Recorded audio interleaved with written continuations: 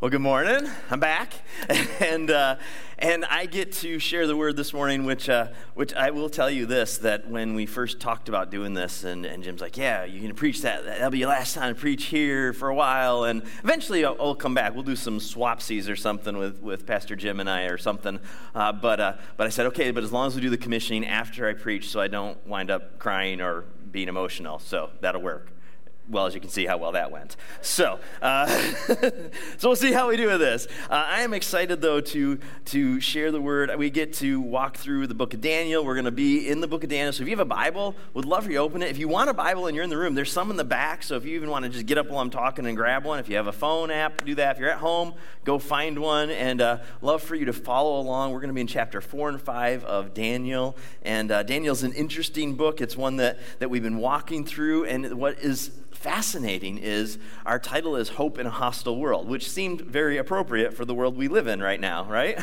And what is even more appropriate is Daniel and our time, and really a lot of different times throughout human history, are so much alike, that we read this book that is thousands of years removed from our context, but yet the context still works. That there's so much that still is applicable to right now, and it feels like sometimes you're reading something from a news report today when you're reading the book of Daniel, which is just fascinating and way cool how God does that. So we're going to dive in. I'm just going to open with prayer, and then we're going to dive into this. Father God, Lord, I pray right now that you just come into this place, and Lord, I pray you empty me out of everything that's of me. Empty us all out, Lord, and fill us with your Spirit. Lord, I pray that the things that come out of my mouth are from you, and that anything is forgotten.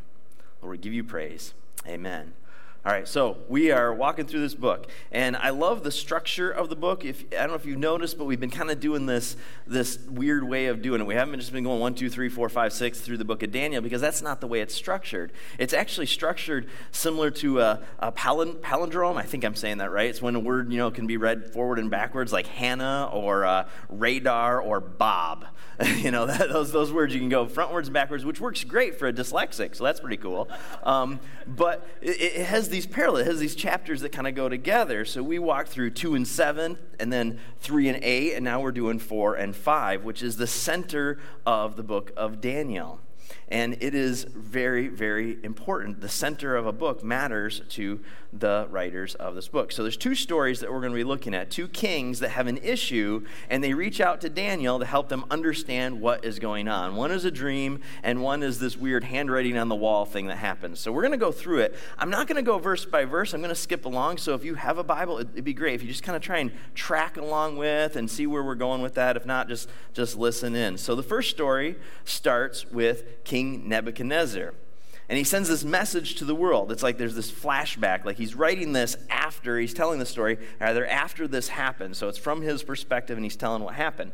He says, I want you all to know the miraculous signs and wonders the Most High God has performed for me. That's what Nebuchadnezzar says. Now remember, Nebuchadnezzar is not who you would likely hear these words come out of. He's a pretty full of himself guy, but what we find out is he was humbled. And that's what our theme is today, is humility. That to be fully human and fully humbled are this beautiful interchange, that you have to be fully humble to be fully human, and likewise. So, he goes on to say, he tells about and exalts God at the beginning, and then he goes on to tell what happened, that he was living in his palace in comfort and prosperity. And he had this dream that frightened him. Now, he's had dreams before that Daniel's helped him with, so this is nothing new. So he brings together his experts, his magi, his advisors, and he says, here's my dream. You tell me what it means. Well, like before, they fail. It's kind of funny. I don't know why he keeps these people around. So they got one job to do, and they don't do it well. And it's like they just don't get it. They don't know what the dream means. So this time, though, he calls for Daniel, and Daniel comes before him, and then he tells him the dream. This is the dream. I had a dream that there was a large tree in the middle of the earth. It was very tall and strong, reaching to the heavens for all the world to see. It had leaves and had fruit, and all the wild animals were fed by it and lived by it, lived in its shade, the birds in its branches. Then he saw a messenger, a holy one, come down from heaven. And the messenger shouted, cut down the tree. I don't know, you got to say it like that. I don't know why, but you do. Cut down the tree, scatter the fruit, scatter the wild animals. Leave a stump with roots just in the ground and a bronze thing around it. And let him live, and it says the him, so that means it's telling us that the tree represents a person, a him, not just a kingdom, but a person. Let him live with the wild animals and the plants in the field for 7 periods of time. We don't know what that is. 7 periods of time could be 7 months, could be 7 years, it's whatever it takes. Whatever it was. It's not important the exact length. It's the amount of time that was appropriate and that was needed. That's what we need to walk away from that. 7 periods of time. Let his mind be like that of a wild animal instead of a human. And he's going to go and eat grass, and he's going to live out in the elements. There's going to be dew on him and all this. So that's what happens. Now, there's an interesting thing that the messenger tells him why, even in the dream, which is fascinating because he needs the dream interpreted still. It's like, literally the messenger told you why. It really didn't, you didn't need to know the details. The why mattered, and the messenger is very clear on it. This is important for us because the why applies to us today. The Most High, this is what the messenger says, rules over the kingdoms of the world. The Most High rules over the kingdoms of the world. Boy, doesn't that give you peace in our world. And then it says, he gives them to anyone he chooses. He gives them to anyone he chooses. Wow, this is the Bible written a long time ago. Let that soak in, how much that means to us today. So King Nebuchadnezzar asked Daniel, this is the dream, now tell me what it means. And I know that you can because the Spirit of the Holy Gods is with you. He recognizes Daniel has this ability, but in fact, Daniel doesn't have the ability. Daniel has the anointing of God, that God has the ability, and Daniel knows that. Over and over, we see Daniel say, it's not me, I'm not doing it, God's doing this through me.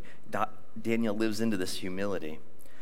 So Daniel starts to explain the dream, but upon hearing the dream, Daniel was overcome with fright, and he was afraid to tell Nebuchadnezzar what it meant. He had this moment of like, ooh, I don't even want to tell him what this is going to be. I'm kind of hesitant. A little bit of context. Daniel's around 50 years old when this has happened. He's somewhere in his 50s. He's already had some experience. And Nebuchadnezzar and him, there seems to be this respect he has for Nebuchadnezzar, or this relationship that they have that's very interesting. It's not like he thinks Nebuchadnezzar is a great man of God. That's not what's going on.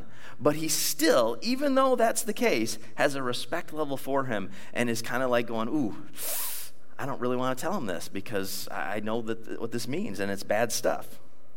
But Daniel tells him, he says, let me summarize. It's the tree's you, and your kingdom is strong. It's amazing. It's the best kingdom ever made in human standings, but you will be driven from society, and you'll live like a cow out in the woods, eating grass for 7 periods of time until you learn, and it's restated then, until you learn the Most High rules over the kingdoms of the world and gives them to anyone he pleases. The Most High rules over the kingdoms of the world and gives them to anyone he pleases. He tells them that. That's why. That you need to be humble, that you need to stop thinking, Nebuchadnezzar, that you built this, and you need to humble yourself before God and recognize that this is something that God gave you, and he can take it away just as easy. The roots of the tree tell you that at one point, you'll be given back your kingdom, but for a period of time, it's going to be tough. And then Daniel pleads with him. Daniel in verse 27 pleads with him and says, break your wicked past. Break from it. And be merciful to the poor. That's the thing he really identifies. Stop seeing everybody as assets. Stop seeing them as your subjects and start caring about the people that you're in charge of. Do that, and then maybe you will prosper and this won't happen to you. But all these things happened. When you read Scripture, one thing I recommend you doing is that sometimes it'll tell you a period of time. It's like there's something happens in that, but it's like one sentence or a word sometimes. Stop and take a deep breath because we just kind of go right through it and we think that things are happening right away. But it says 12 months later. So a whole year goes by from the dream. Whole year.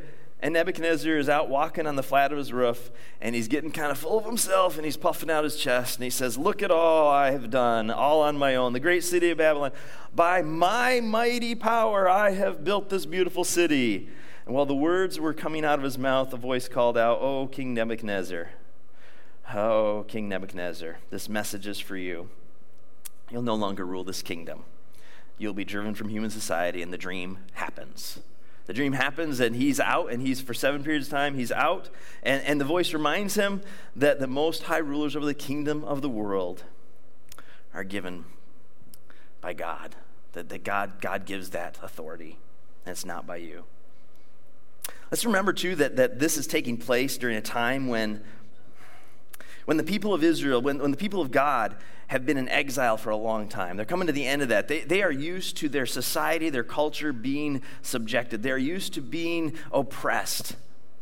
And this is what we're walking in. That's what they're experiencing, and they're being reminded of this. The book of Daniel reminds us this over and over, that sometimes we may think that we are experiencing that oppression, but trust me, it is nothing compared to what has happened to the people of God, and it is okay. God is still in control. That's what this book is telling them. Over and over we see this happen in Daniel. The one on the throne gets humbled because of his arrogance. And the ones that are kind of leaning into that throne, they're humbled as well.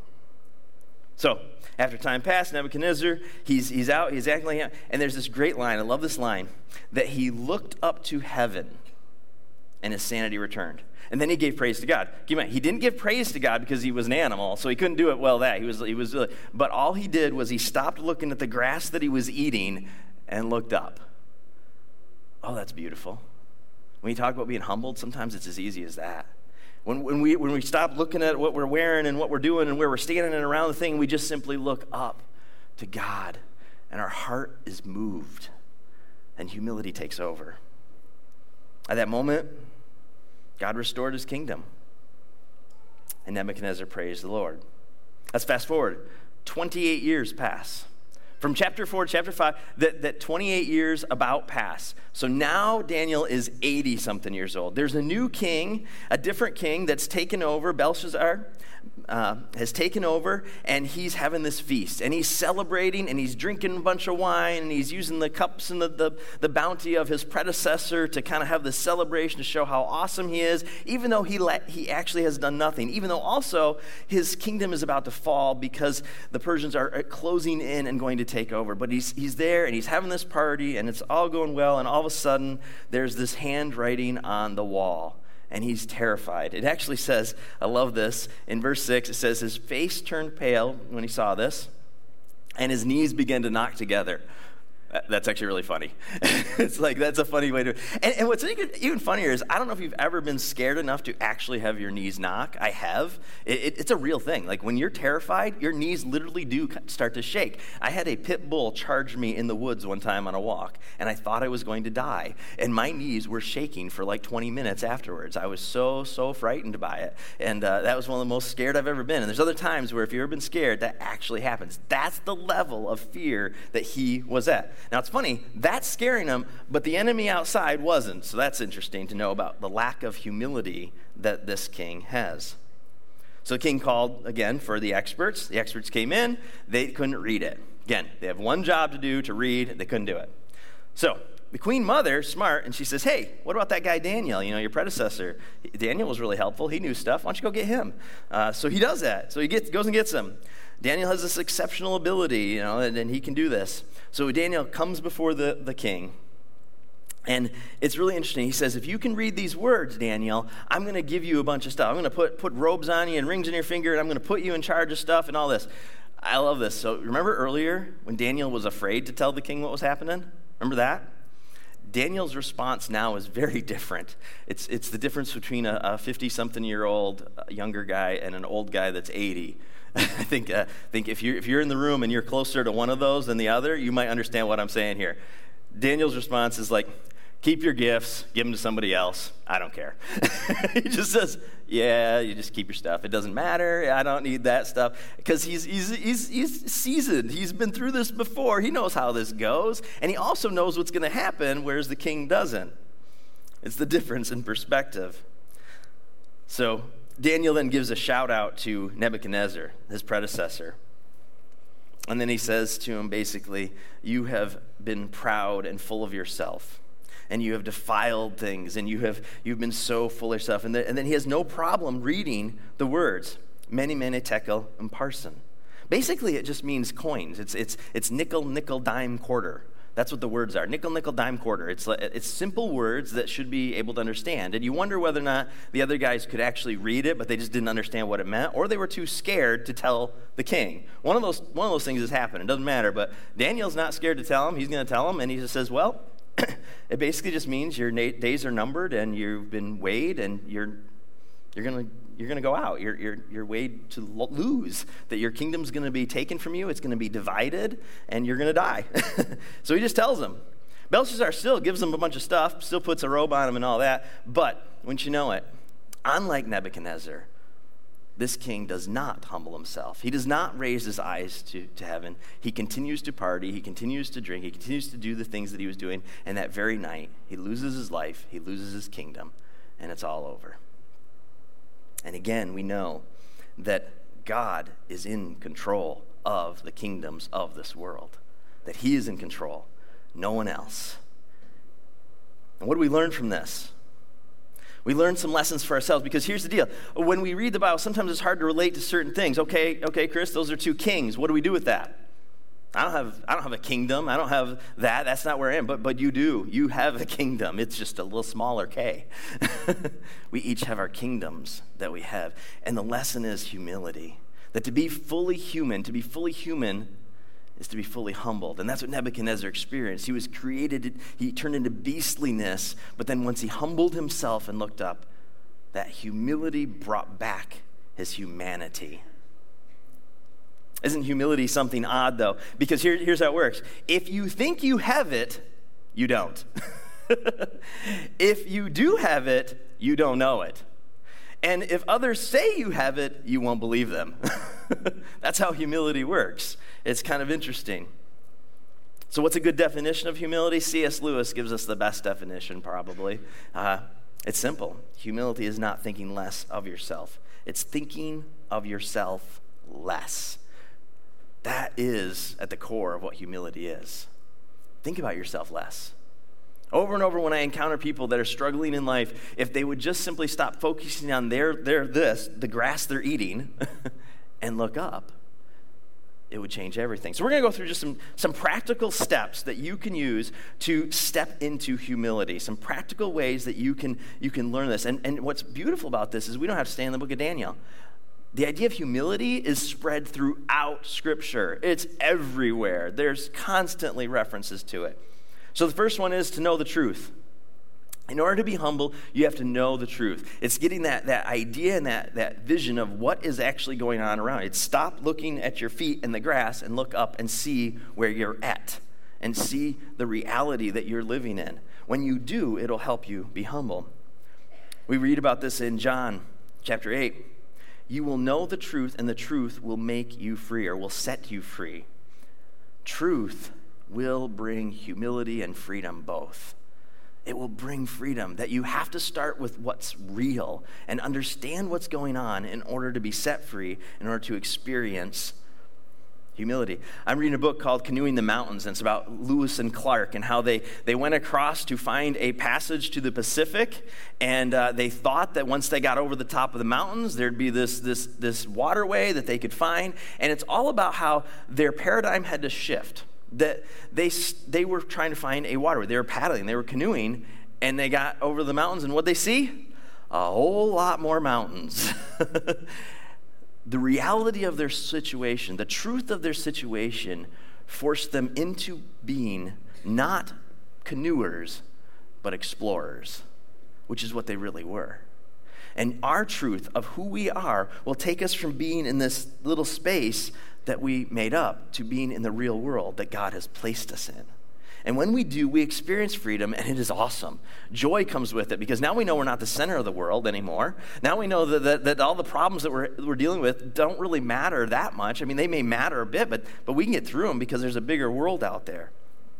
Now, here's some practical things. I want to just talk to the parents in the room real quick. Here's one way that you can help the next generation understand truth. Stop telling them that they're the best. They're not. Because you know you're not. There's nobody in this room or online right now, I would be willing to bet, that is the best at anything. You name what you're really good at, what your top skill is, I bet you $1 million there's somebody better than you. We all know this. But yet we tell the generation behind us, you're the best at this, you're the prettiest, you're the smartest. No, they're not. That doesn't change their value, though. They're very valuable. Jesus died for them. And it isn't tied to them being the best or the smartest or the prettiest, and neither is yours.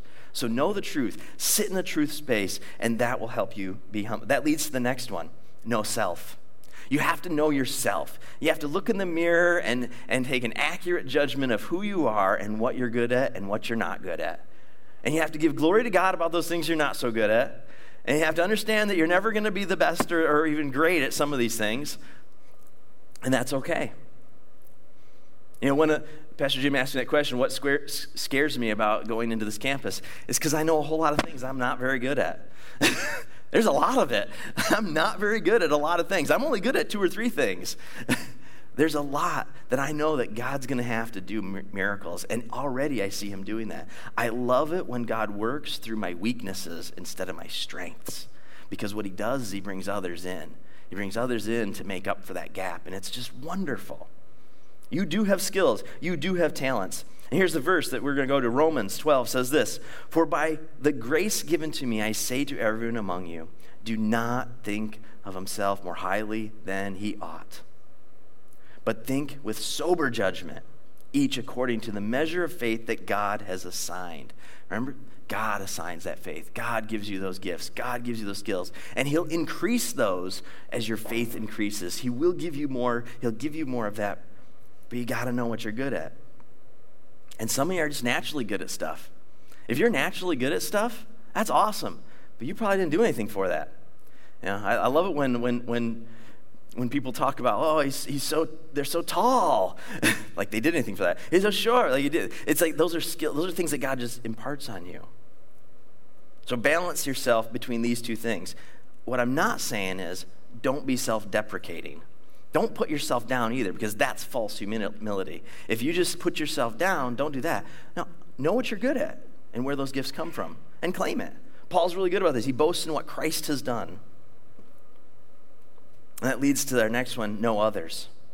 As I talked about a second ago, that I know what I'm not good at and where God steps in and brings other people, and it's wonderful. It's one of my favorite zones to be in. Like I said, that there is something beautiful about knowing that I'm not good at this, but I know this person that is.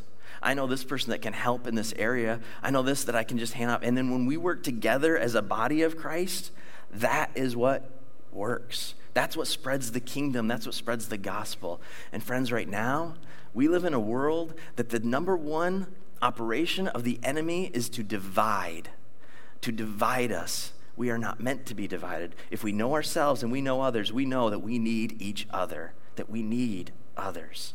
Philippians 2 says this, don't be selfish. Don't try to impress others. Be, there's that word, humble.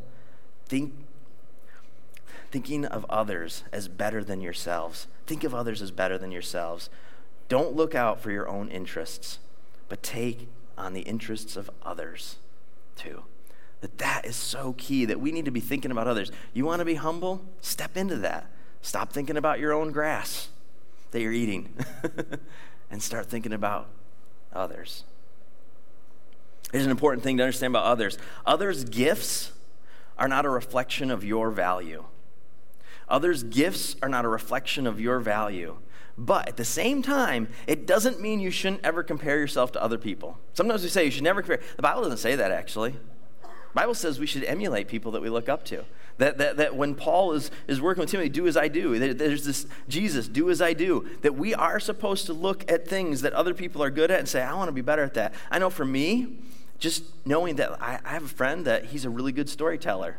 And that's how I became a better storyteller, because I wasn't very good at it at all. And I started acting like that. There's other people that I know that are good at things, and I need to start pretending that I'm that way and start leaning into that, and that's okay. Others can bring such joy to your life. The last one we're going to talk about, though, is the most important. We got to know Jesus. In Philippians, it says you must have the same attitude as Christ Jesus had. We're just going to focus on that. Jesus is the one who actually didn't have to be humble. He's the only one. He was there when the world was created. He was the Word of God. He is the one that humbled himself to become flesh. Think about that. If you didn't have to be a stinky flesh person, if you didn't have to deal with your flesh, would you? Of course not. You wouldn't want that. Jesus didn't have to, but yet he humbled himself and came and gave his very life for us. That is the ultimate expression of humility. And it's something that we get to experience through his grace and his forgiveness. And that is what it's all about. That we get to know the King of Kings, the Lord of Lords, gave everything for us. And when we know that, it will set you free and make you fully human. The worship team is going to come on out, and we're going to experience communion in a few minutes. And I'd invite you to stand. And if you're at home, go grab something real quick. Go grab some elements. We're going to experience communion. I hope you have the little things. But we're going to worship first. And as we do, communion is significant. I want you to just take a moment and let the humility of who God is wash over you. But also, if it gives you that feeling that, oh, I'm worthless, that's not humility. That's not it. Of course you're not. We're all sinners. But Jesus loved you so much that he died for you. And not only that, the Holy Spirit dwells within you. And you are a child of God when that happens. And you have value in him. And that will bring humility and freedom and humanity.